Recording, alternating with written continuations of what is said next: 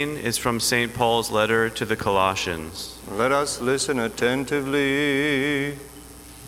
Brethren, when Christ, who is our life, appears, then you also will appear with him in glory. Put to death, therefore, what is earthly in you: fornication, impurity, passion, evil desire, covetousness, which is idolatry. On account of these, the wrath of God is coming upon the sons of disobedience. In these you once walked when you lived in them. But now put them all away: anger, wrath, malice, slander, and foul talk from your mouth. Do not lie to one another, seeing that you have put off the old nature with its practices and have put on the new nature, which is being renewed in knowledge after the image of its creator. Here there cannot be Greek and Jew, circumcised and uncircumcised, barbarian, Scythian, slave, free man, but Christ is all and in all. Peace be with you, the reader.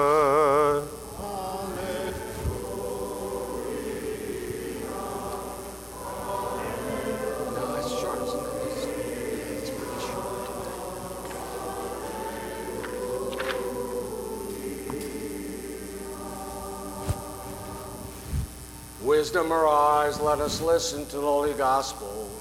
Peace be unto all.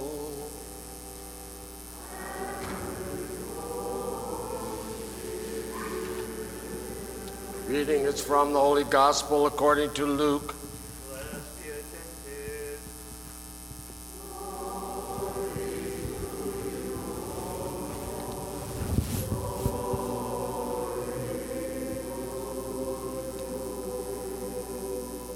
At that time, as Jesus entered a village, he was met by 10 lepers who stood at a distance and lifted up their voices and said, "Jesus, Master, have mercy on us."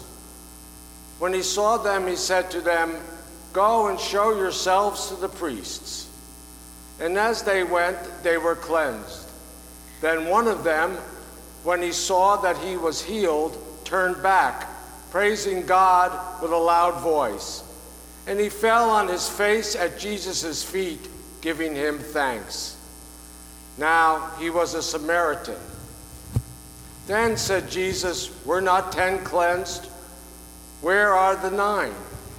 Was not one found to return and give praise to God except this foreigner?" And Jesus said to him, "Rise and go your way. Your faith has made you well."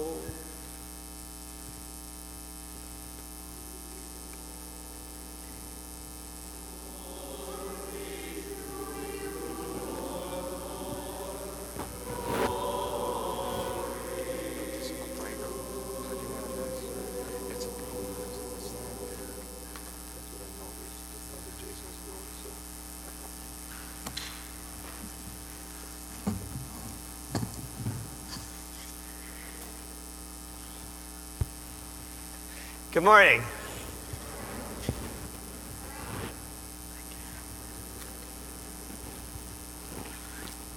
As we gather here on Sunday morning, many people across this state, and even from our own St. Mary's community, are quarantined due to COVID-19. Many of us have quarantined ourselves for a time, or at least have known someone who is quarantined because of COVID.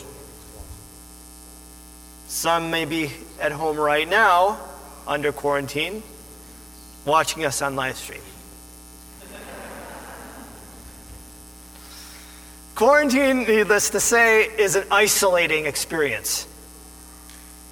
Separated from family, separated from friends, separated from those who love us, separated from the most important things in our lives. But when a quarantine is lifted, boy, what a relief. Reunited with family, reunited with friends, reunited with those who love us. A handful of times in the Bible, we have the unfortunate examples of people under permanent quarantine, such as lepers. Contracting leprosy or other skin diseases that they thought were unclean often meant permanent quarantine in biblical times.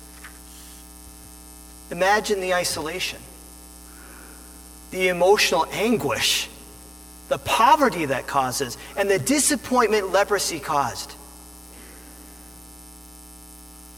In Christ's time, those who afflicted with a terrible skin disease, or even ones that are not so bad, often banded together with other lepers, to eke out an existence together in permanent quarantine. In today's gospel lesson, we read about the 10 lepers who asked Christ to heal them. The 10 lepers in their permanent quarantine, the gospel tells us, stood at a distance and lifted up their voices and said, "Jesus, Master, have mercy on us." They couldn't even get near to Christ due to their leprosy. They stood at a distance in quarantine. But even sadder than this state of quarantine, distance, and isolation is what happened when their quarantine was lifted. Christ healed all 10 lepers, but only one came back to Christ to say thank you. Surely all 10 lepers felt relief. Surely all of them realized what a great blessing and the miracle was for them. But why did only one express his thanks? Christ reacted, "Were not 10 cleansed? Where are the 9? Was no one found to return and give praise to God except this foreigner?" Only one of the 10 thanked Christ for changing his life and lifting him out of permanent quarantine.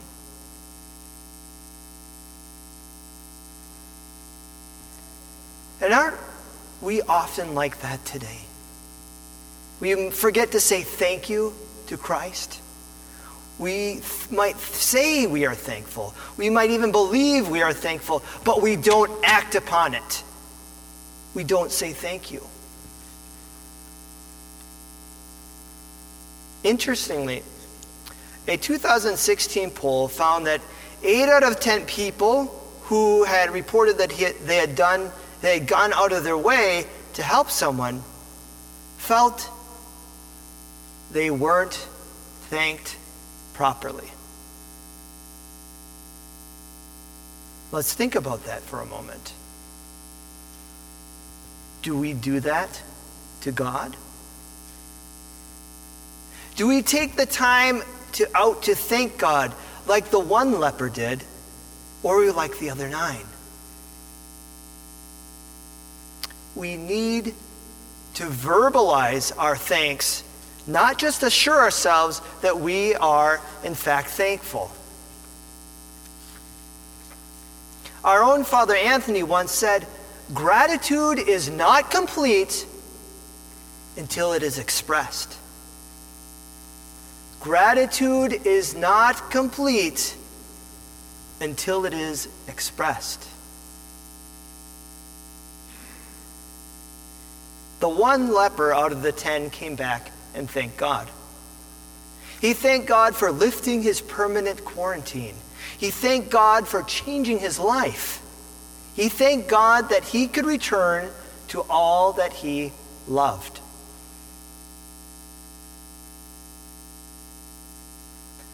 When the one leper came back to thank Christ, he received an even greater blessing. Not only was the leper healed, when the one leper came back and thanked Christ, he entered into a deeper personal relationship with Christ. This second blessing was greater than the first, entering into a deeper relationship with God through thanksgiving. But we all have something to be even more thankful for than the lepers, all of us here. Something that heals us, not just physically, but more importantly, spiritually. We are all healed from a greater malady. We as humanity were under a quarantine before Christ came. We are isolated from God. God came and offered release from our permanent quarantine due to sin. Christ's life-giving blood shed on the cross lifts our quarantine, our separation from God. So, brothers and sisters, I wanted to talk to you today about something that I had wanted to bring up for a long time now in a sermon. When Christ died for us, he shed his life-giving blood, bringing humanity out of its alienation, its quarantine that separated humanity from God. One thing we can do in response is to thank God for his life-giving blood. One way of doing this is by saying our prayers after Holy Communion. Let's not be like the 9 lepers that didn't say thank you. Let's imitate the one leper who came back and thanked Christ. In your prayer books, you can find prayers after Holy Communion. If you don't have an Orthodox prayer book, there are some little ones in the bin in the narthex. You can also find them online or on a cell phone app as advertised in the messenger. There are 5 short prayers you can say the evening after you receive Holy Communion. You can express your thanks in this way instead of maybe saying your regular evening prayers. You can also say them one each day after receiving Holy Communion. There are 5 of them. Coming to God each day with a brief thanks for Holy Communion throughout the week. These prayers are full of joy and thanksgiving that really remind us how beautiful it is that God allows us to partake of Holy Communion. Here are a few lines from the prayers, full of gratitude to God who lifts our quarantine of sin. May I always remember your grace and no longer live for myself, but for you, our master and benefactor. Another line reads, for you are the true joy and inexpressible gladness of those who love you, O Christ our God, and all creation hymns you to the ages. Another line reads, I thank you, Christ and Master our God, King of the ages and Creator of all things, for all the good gifts you have given me, and especially for the participation in your pure and life-giving mysteries. Another line reads, let this Eucharist be to me for joy, health, and gladness. These after communion prayers are full of thankfulness to God. Let us avoid the ingratitude of the 9 lepers who didn't thank God for their healing and release from quarantine. Let us be like the one leper who came to Christ with appreciation and joy and expressed his thanks to God. We received something greater than the lepers did. not a lifting of a quarantine due to an illness, but rather the lifting of our humanity's separation from God through Christ's life-giving blood. An important way to express our heartfelt gratitude to God is by our thanksgiving prayers after Holy Communion and saying beautiful lines like this: "Let this Eucharist be to me for joy, health, and gladness." Amen.